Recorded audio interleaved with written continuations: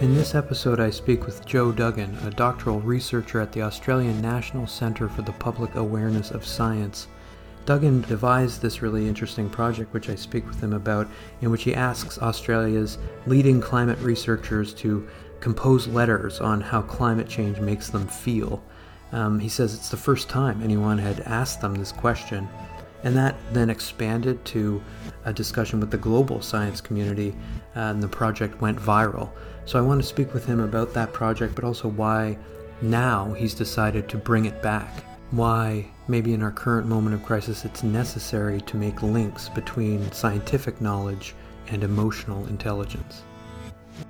Thanks so much for agreeing to speak with me. I discovered the work that you've been doing because I myself am an educator who is looking for especially emotional tactics of engagement, as a means of opening up a conversation with my students. So the first question is, it stems from an article by Gaia Vince in The Guardian, which came out at the beginning of this year. And this article is concerned with how scientists are coping with ecological grief.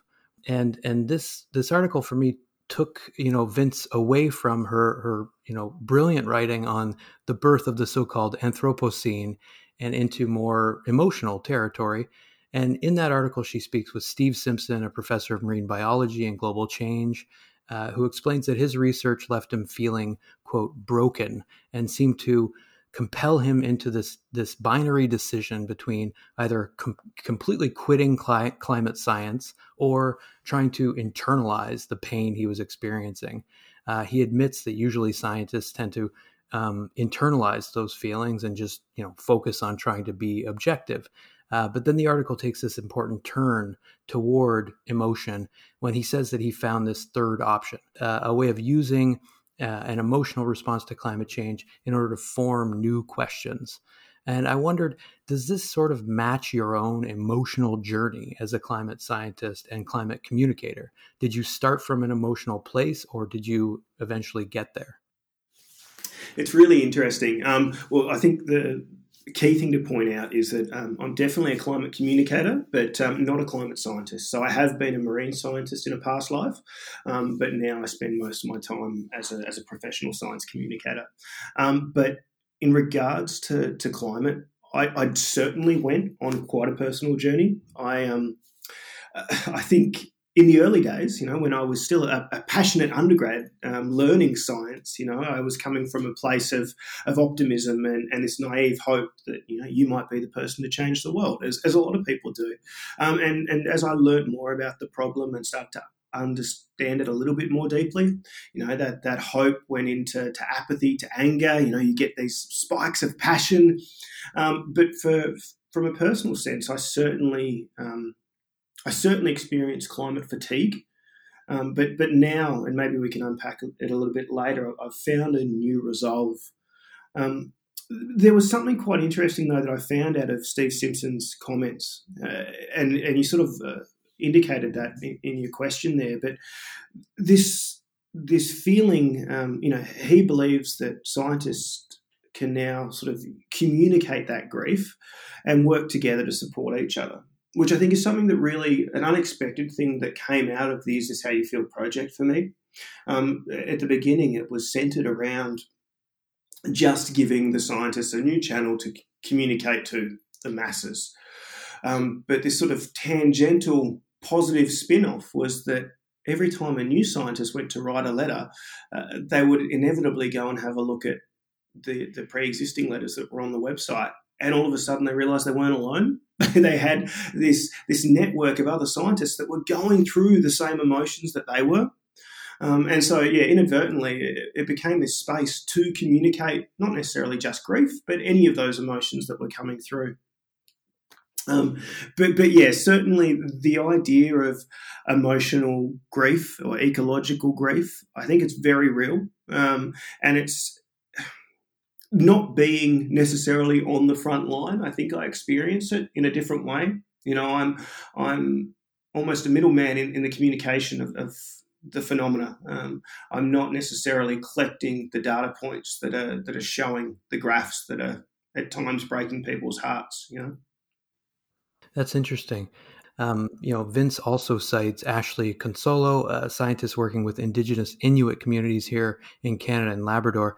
And Consolo makes it clear that that emotional dimension, right? Those feelings are tied to a core sense of self in specific communities, especially. She explains that this, quote, sort of profound existential question is deep and complex. And yet, scientists are still, to some extent, expected to be removed, to not express these non-cathartic negative emotions like grief, anger, anxiety. And you're saying that you've created a community where it seems like they've been enabled to do that. But the interesting thing is that there are these established norms within the scientific community that determine whether or to what extent one is authorized to show emotion. So, for example, Roger Harriman points out in his article on these key moments in the development of a more emotional register for science communication, these moments where experts like publicly weep when relating their research. And, Harriman says, the quote, the way people respond to media messages, in fact, depends on many factors, including age, life experiences, values are key, he says, along with prior beliefs. If emotion is undeniably a more indelible way to communicate, is it still, do you think, inextricably tied to identity, norms of belonging? I mean, how do you negotiate this difficult landscape of communication? It's a really complex challenge. I mean, I think what Roger's saying there, in essence, is that you need to know your audience, and for me, that's comms 101. But the challenge then becomes reaching the right audience. I mean, you can know what makes your audience tick and try to communicate in the right way if you could speak to them directly, but the challenge becomes trying to reach them. And I think really, emotions are a fraught way to communicate, but it's a different way, and it may well reach a different audience. Now, I say it's a fraught way because, just like you indicated in the question there's these societal norms, or let's call them cultural expectations, and not necessarily culture in the sense of like a First Nations people, but culture is in our little bubble and sphere that we operate in, with the same expectations placed on each person in that sphere. If we think of a scientist, we are taught about the scientific method. We are taught about being impartial and unbiased and communicating in a way that means other scientists can repeat what we've done. That means other scientists can understand the nuts and bolts of what we've done and put it under the microscope. And some people would argue that by giving scientists an avenue for emotion, all of a sudden we're allowing them to be biased. We're allowing them to, not display the features that are a cultural norm.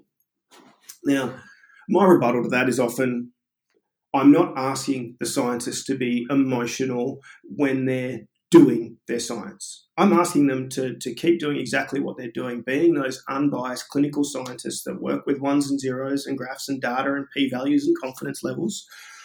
But then I'm asking them to stop and reflect on how that makes them feel.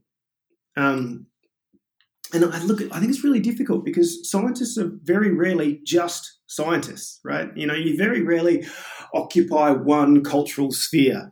Often you're the center of this overlapping Venn diagram of all these other expectations and cultures and social norms that happen throughout your life.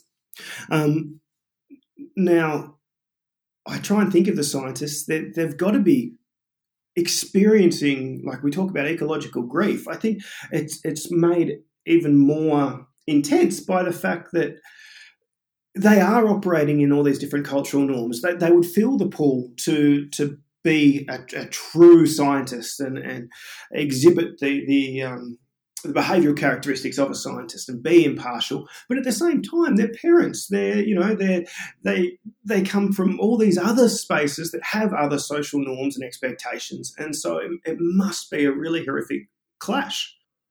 Mm-hmm. Something you said really got me thinking about, audience in particular.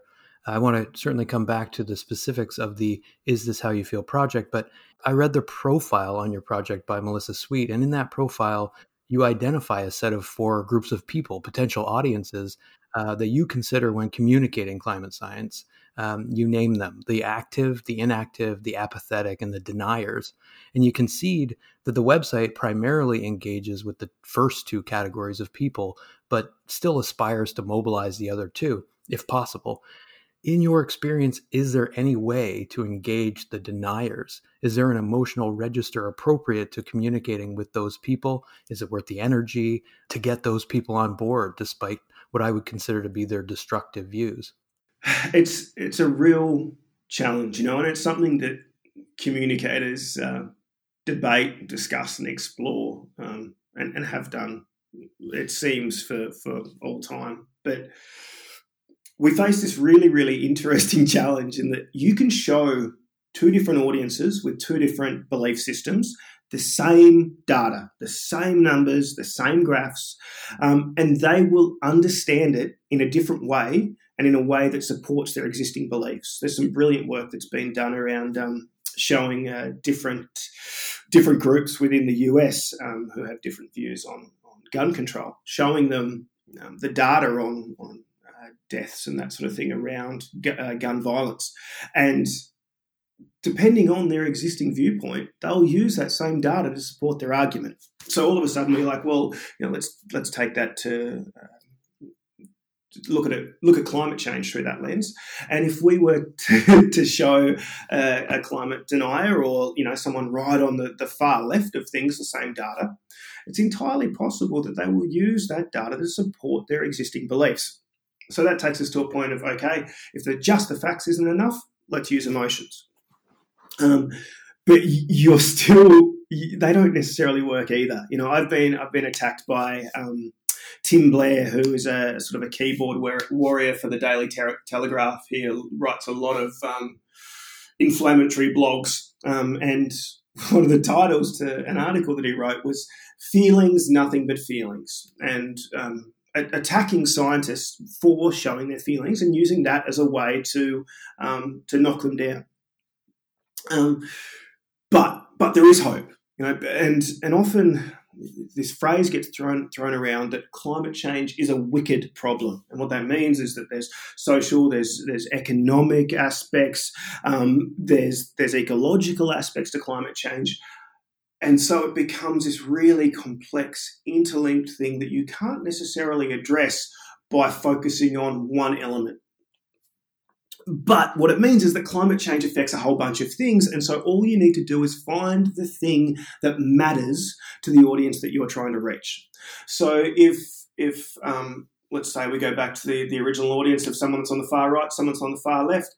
On the far left, I might use an argument that centres around the ecological impacts of climate change. But if I was going to speak to someone else that was all about jobs and growth, I'd probably talk about the economic impacts of climate change and try and find the part of the problem that matters to that person.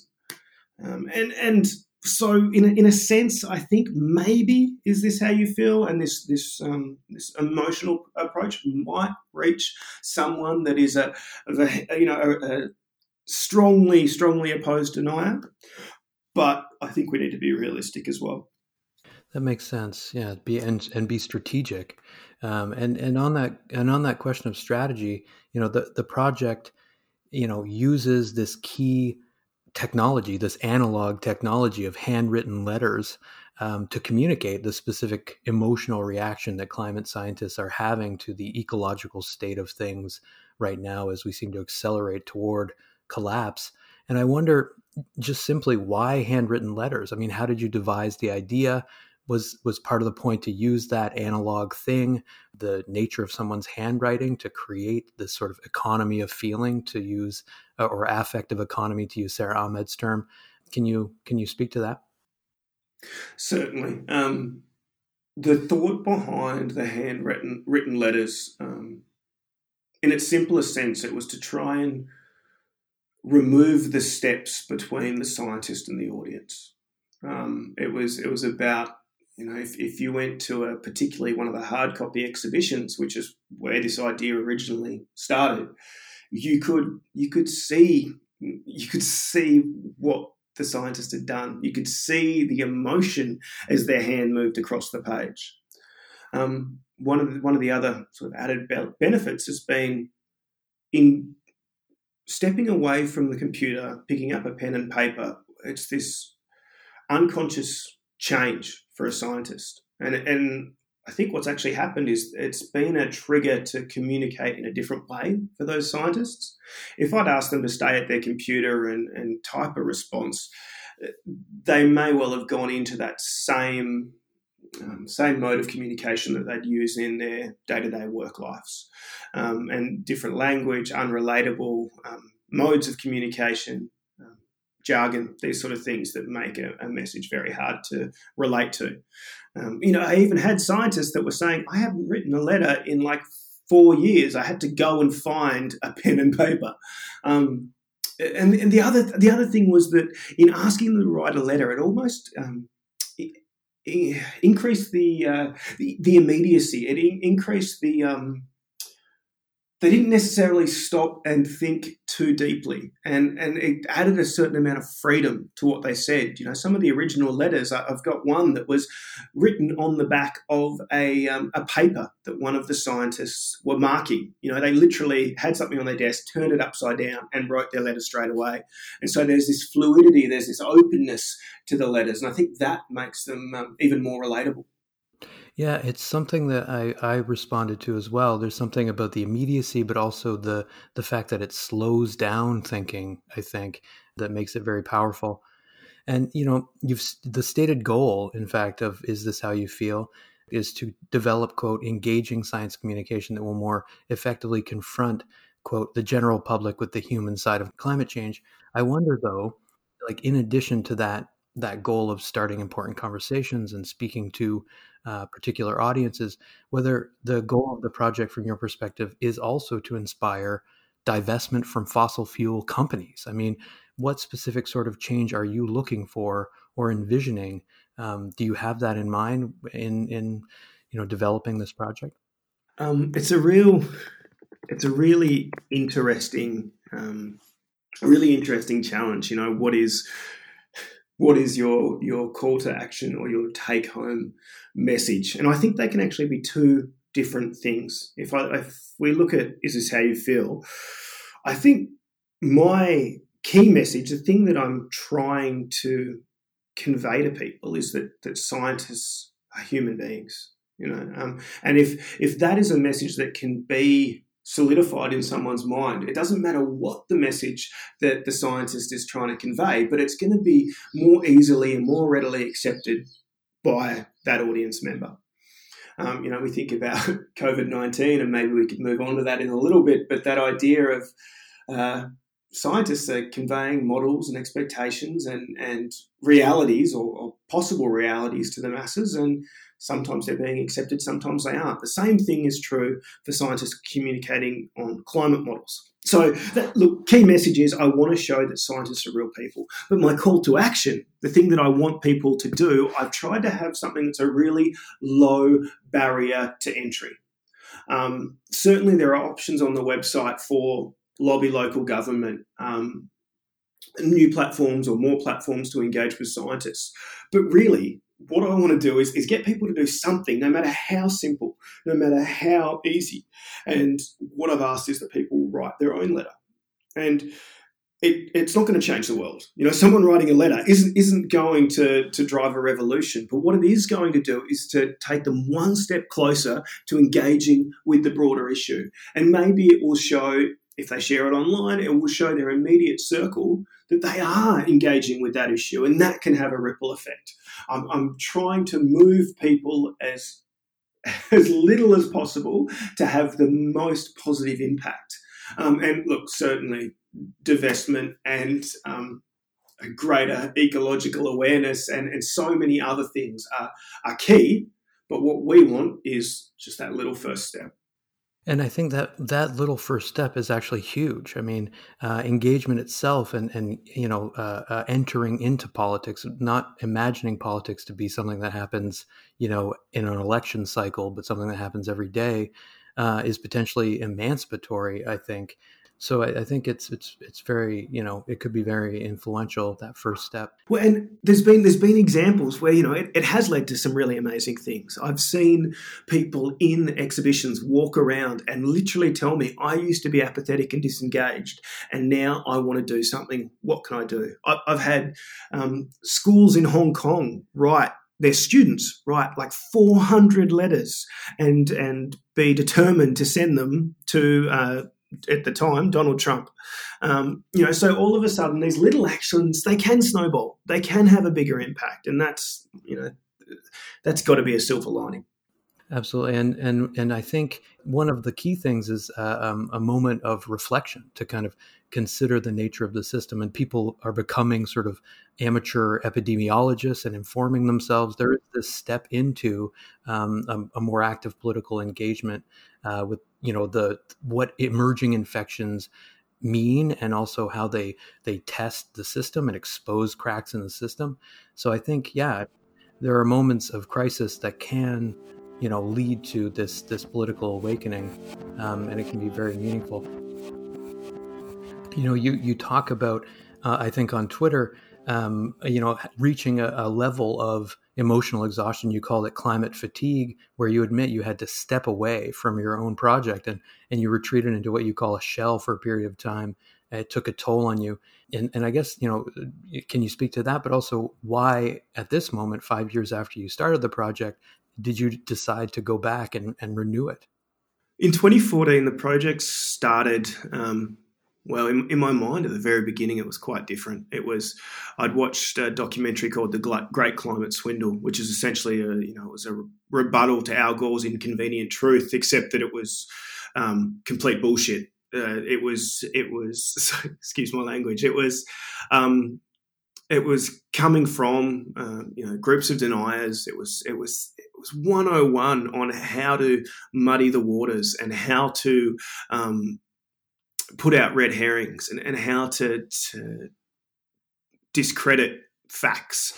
And I got angry. I was young and I was passionate, and I wanted. Given what I understood about communication, I knew that these guys or these people were breaking the rules. They weren't fighting fair, which of course they're not going to. But coming from a naive space, I was incensed, and I wanted the scientists to be able to fight back. I wanted scientists to be able to picket the streets. I wanted them to use the approaches that areas like Greenpeace or other PETA, these groups that don't necessarily always have the most positive impacts and don't always necessarily communicate in the right way, but people know about them and they get airtime. And I was like, well, why can't scientists do that?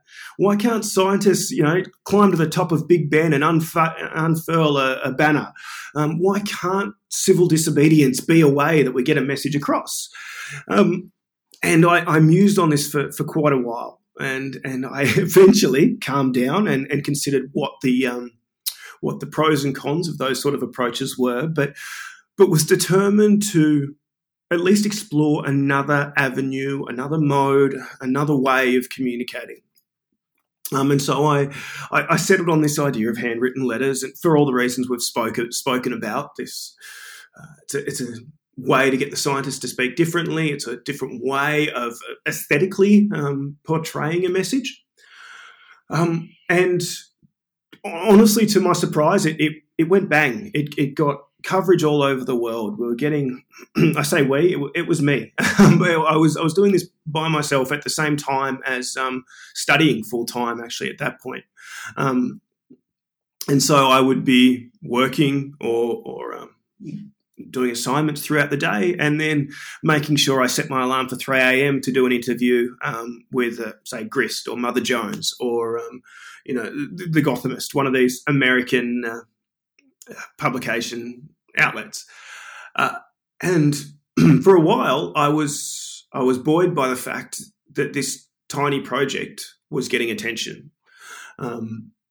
Certainly, with the support of those sort of outlets came the trolls and the the acid and the anger from the right. Oh, certainly, certainly. And it was at that point I was sort of happy that it was just me, because it could just be me that was dragged across the coals. And in all honesty, it didn't really impact me too much, because that wasn't the audience I was trying to reach. But it got to a point where after probably 2 years, it had gone bang, it had got reach, but I hadn't changed the world. And of course I wasn't going to change the world. Of course I wasn't. But I'd poured my heart and soul into it because I wanted to try and do good. I wanted to try and have a positive impact. And certainly I had, but if it wasn't continually pushed, and if it wasn't turned into something that was, orders of magnitude bigger, then I started to think, well, maybe it was pointless. I think that, coupled with a whole bunch of different things, changing life and work circumstances and changing pressures, meant that maybe the project was just the straw that broke the camel's back. And I ended up stepping away. But to the point where I went into my shell. I withdrew completely. I turned off professional, personal social media. I stopped talking to people, and I used that time to, I suppose, get better. But then recently, my partner and I are expecting our first child, which is amazing. Thank you very much. And with that comes a whole bunch of, let's say, environmental questions as well, because bringing a person into the world has a massive carbon footprint. So does having a Labrador and driving an SUV, but having a child is a significant one. And so we talked about and struggled with those considerations. But also I started to realize that these kids are being brought into a world where, in a certain sense, the die's already cast. A certain future is inevitable, at least part of that future. And if these children survive and grow up and live in this new world, of course they're going to turn around and go, why didn't you do more? Of course they are. You think back in Australia right now, it's Anzac Day, which is a day where we commemorate the soldiers that lost their lives throughout the wars, particularly the First and Second World War. And you think back to those times now, and you think, shit, those people, they were naive. They went off to war, and hundreds of thousands lost their lives. How come they didn't know? How come they didn't do more? And I think in that example, it's because they didn't know. They didn't know what war held. They didn't know what they were in for. We're in a position now where we do. We've got models, we've got data, we can see what the future looks like, and yet we're still going blindly in this direction where people will inevitably die. And so I don't want my kids in a generation's time to look back and go, why didn't you do more? Why didn't you fight harder? And so that for me was the huge motivation for coming back to the project. I've tried to work differently this time. I've tried to include more people in the project, get more support, and hopefully not burn out in the same way that I did the first time around. Yeah, I think that's a very relatable, very human story, and I'm glad that you've brought it back. I think it's an important project, especially now, because it's not even the future we need to fear. It's in fact the impact of a warming climate on the present. I mean, there are places in the world where you're feeling this impact immediately. And to that point, in a recent appearance on Democracy Now!, Bill McKibben, he referenced Ronald Reagan's famously catchy kind of neoliberal mantra. The scariest words in the English language are, "I'm from the government and I'm here to help." And he subverts that and says, no, in fact, the scariest words in the English language are things like, "We're all out of ventilators," or "The hillside behind your house is on fire," right? These immediate threats to human survival, collective well-being. Is it important from your perspective for your project to return at this moment, because there is a moment now where in many ways the effects of climate change are frighteningly immediate for people. Can you speak to the ways that, for example, the bleaching of the Great Barrier Reef or these unprecedented wildfires that we're seeing have impacted the public's imagination? Do you see this as sort of a moment of opportunity? There's a distinction to be made here, and I think I'd say for people, not knowing you well, Scott, but I'd say for people like you and me, upper middle class white males, we've had 30 plus years where the world's been really fucking good to us. We've and well, for upper middle class white males, probably many generations, but for white classes in the Western world, the past 30 years have been really easy. And look, that's a sweeping statement, but I think largely that is true. For people that live on the fringes, for minorities, bad shit's been happening forever. Now, the difference now with climate change in particular is that bad shit's going to start happening to us more. It's one of the things that Dave Anthony, a brilliant comedian, says. Bad things have always happened, but now they're happening to us. And so I think of people from Kiribati, people from the Micronesian countries that have been literally, the way they experience climate change is that they have to dig up their grandparents and move them to higher ground because their graves are getting washed away. We talked about one of the researchers that was working with Inuit communities. It's those communities' sense of identity are so closely linked to sense of place that if climate change impacts their place, they lose themselves. And Inuit communities are losing ice, and there's a great quote that came out of that particular article in The Guardian that is something along the lines of, "We are ice people. How do we live if there is no ice?" And so I think it's important to make that distinction, that the various minorities have been facing this challenge for much longer than us. But yes, for us now, the world is changing in a way that is having a massive impact. And I think the time is right, because for the masses, these sort of wicked problems are being pushed to the fore. And so it does make sense to strike whilst the iron's hot, as it were, or getting hotter. Yeah, well said. I was hoping I could quote a recent letter contributed to the website from Dr. Ailey Gallant, who asked, I think, a very important question about the kind of tipping point, I suppose. She asks, what is climate change's COVID moment, right? She wonders if the bushfires, for example, are a, quote, sufficient catastrophe, which I think is such an incredible phrase. How do you interpret that question? I wonder, because it seems to me that it sort of can't be one moment, right? It's a constellation of moments. Energy transition is such a complicated thing, and oil is obviously such a central part of the whole system of global capitalism at present. And that's partly evidenced by the fact that the media is fixating on the fact that oil prices have dropped into negative numbers in the current pandemic. To flatten the climate change curve, to use Gallant's phrase, don't we have to, in fact, restructure global society in some kind of lasting way? Address these attachments that we have to consumer freedom, limitless pursuit of profit, and doesn't that require us to link multiple moments together?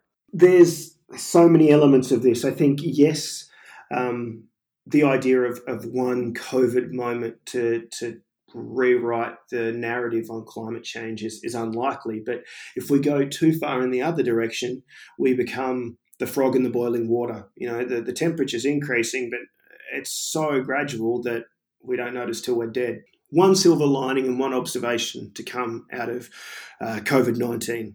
And I think the silver lining is, for somewhere like Australia, people are starting to have a new appreciation and a new understanding of data modelling.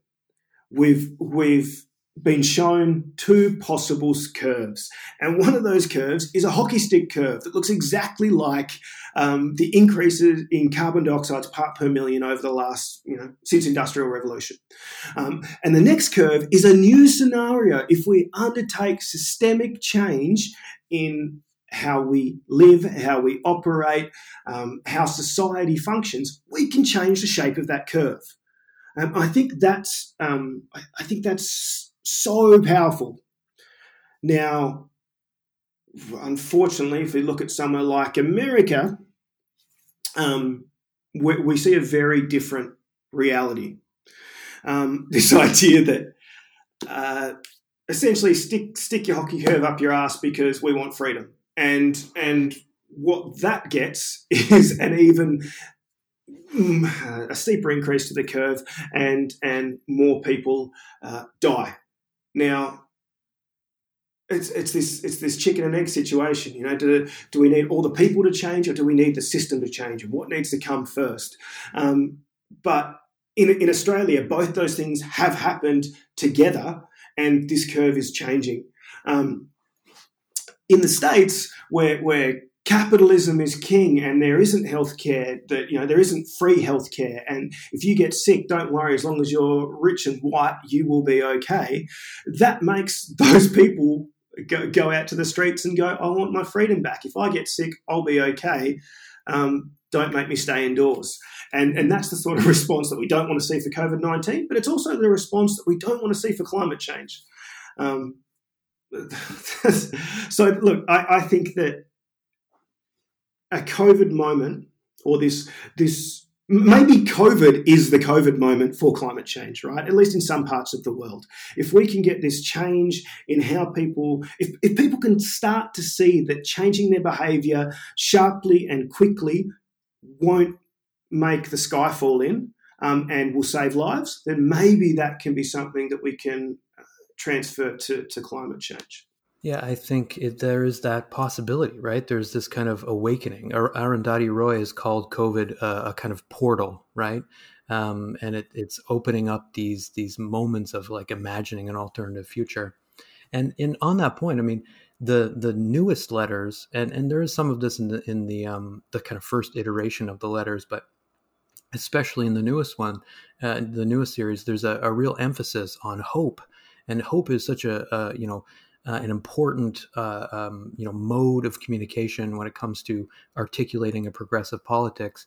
I think it resonates with people, and so I wanted to kind of address that, and through in particular this beautiful letter from acclaimed climate scientist Dr. Leslie Hughes, who conveys it, I think, beautifully when she says that hope is our fundamental strategy in the face of what she calls apocalyptic fires. And Gallant, who I mentioned, sees hope in, as you say, their global response to COVID-19 by observing that, quote, governments can and will take swift and decisive action that reshapes our lives overnight. Do you think this, I think, fairly ubiquitous emphasis on hope comes from a sense that, depression, anxiety, these things are generally deterrents to people engaging with the reality that we face? Or is it about creating, as we've sort of addressed, spaces for sharing some of these non-cathartic emotions in order to move to a place of hope by kind of validating those feelings? I'm reminded of a communication paper that was written probably in 2009 by a researcher called O'Neill, but the title was "Fear Won't Do It." And essentially it centered around the fact that, if you show just apocalyptic futures, it's paralyzing, right? People won't act. But I don't think these climate scientists are making that conscious connection. I don't think they're saying, shit, I need to put hope in here, otherwise I'm doing more bad than good.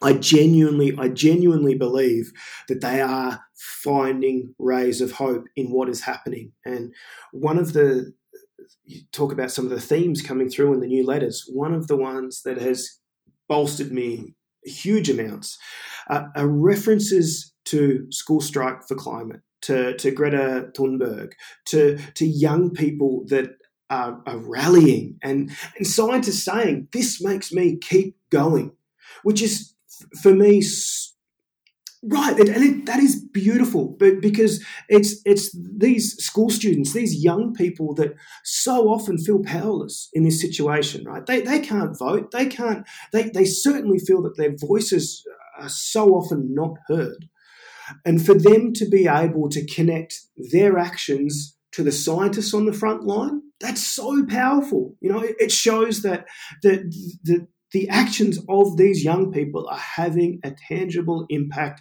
on the future. And look, maybe it's not through politics, but they're bypassing that and going straight to the people that are telling us what the future is going to look like. And I think that's so powerful. And I think it's such an important connection to draw out and emphasize. And I wonder too, in the face of this global pandemic, whether young people are engaging with the root causes of such things. They're going to necessarily be engaging in how, however exhausted emotionally away with what's happening around them, but it's vividly happening, right, in ways that are no longer abstract. And I think that seems to be the crucial thing. I mean, the WHO 2 years ago published papers regarding this emergence of disease X, this abstract idea of a pathogen that could cause the kind of social collapse that we're currently seeing. But they were largely dismissed, even laughed at, for taking this, I think, important, future-oriented approach to preparing for these outbreaks. So now it's no longer possible to just laugh that off. Do you think that people are sort of educating themselves and maybe even empowering themselves in the face of such threats? Certainly. I think it's so funny, isn't it, the fact that the World Health Organization said this is a reality that we could experience. As you say, they were almost laughed at, and then it's now real. My hope is that the reality and the immediacy of these new global challenges that are facing and impacting for quite often the first time the white Western world, maybe that is what we need for the system change. Maybe this can be the thing that starts to make the machine turn in a slightly different way. I think that young people are experiencing the world differently now because they're going through this time where these risks and challenges are real.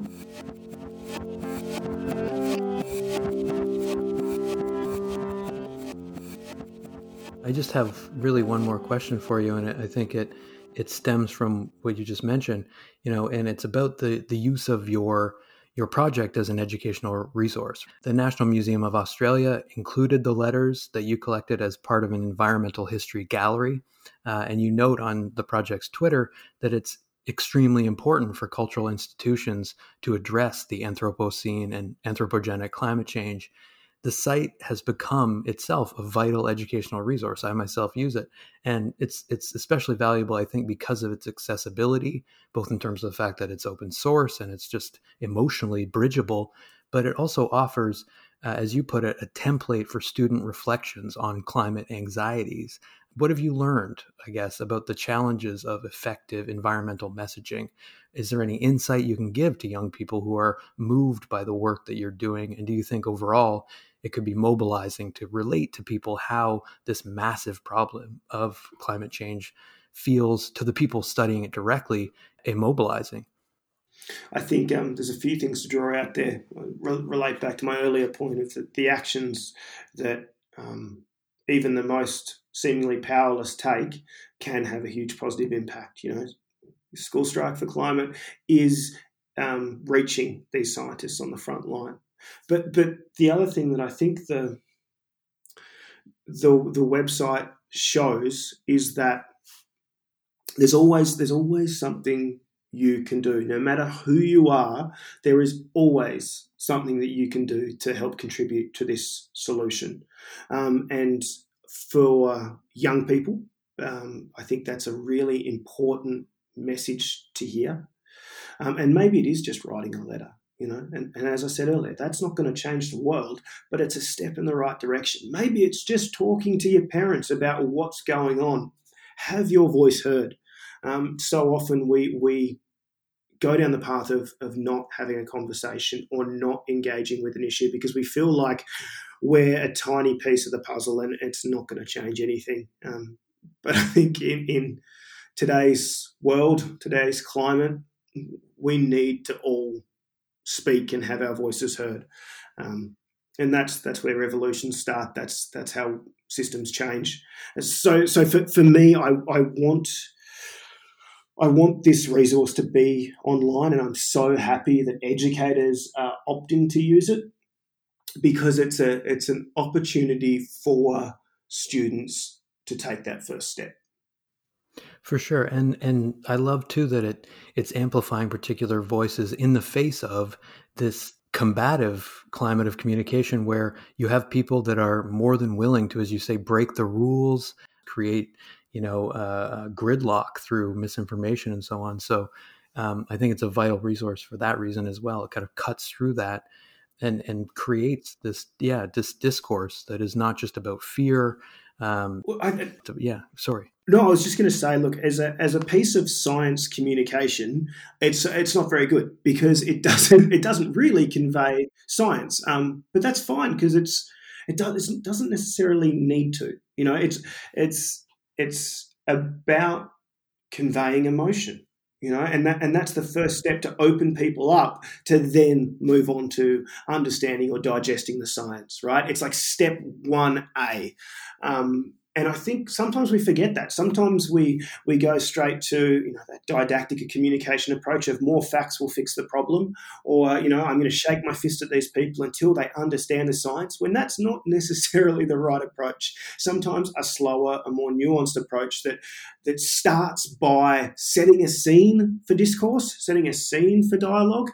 That's a safer, slower, but more effective way to go. Wow, Joe, thank you so much for talking to me. It's been really terrific, and I genuinely appreciate it. I really appreciate your time, Scott. It's nice to be able to chat freely.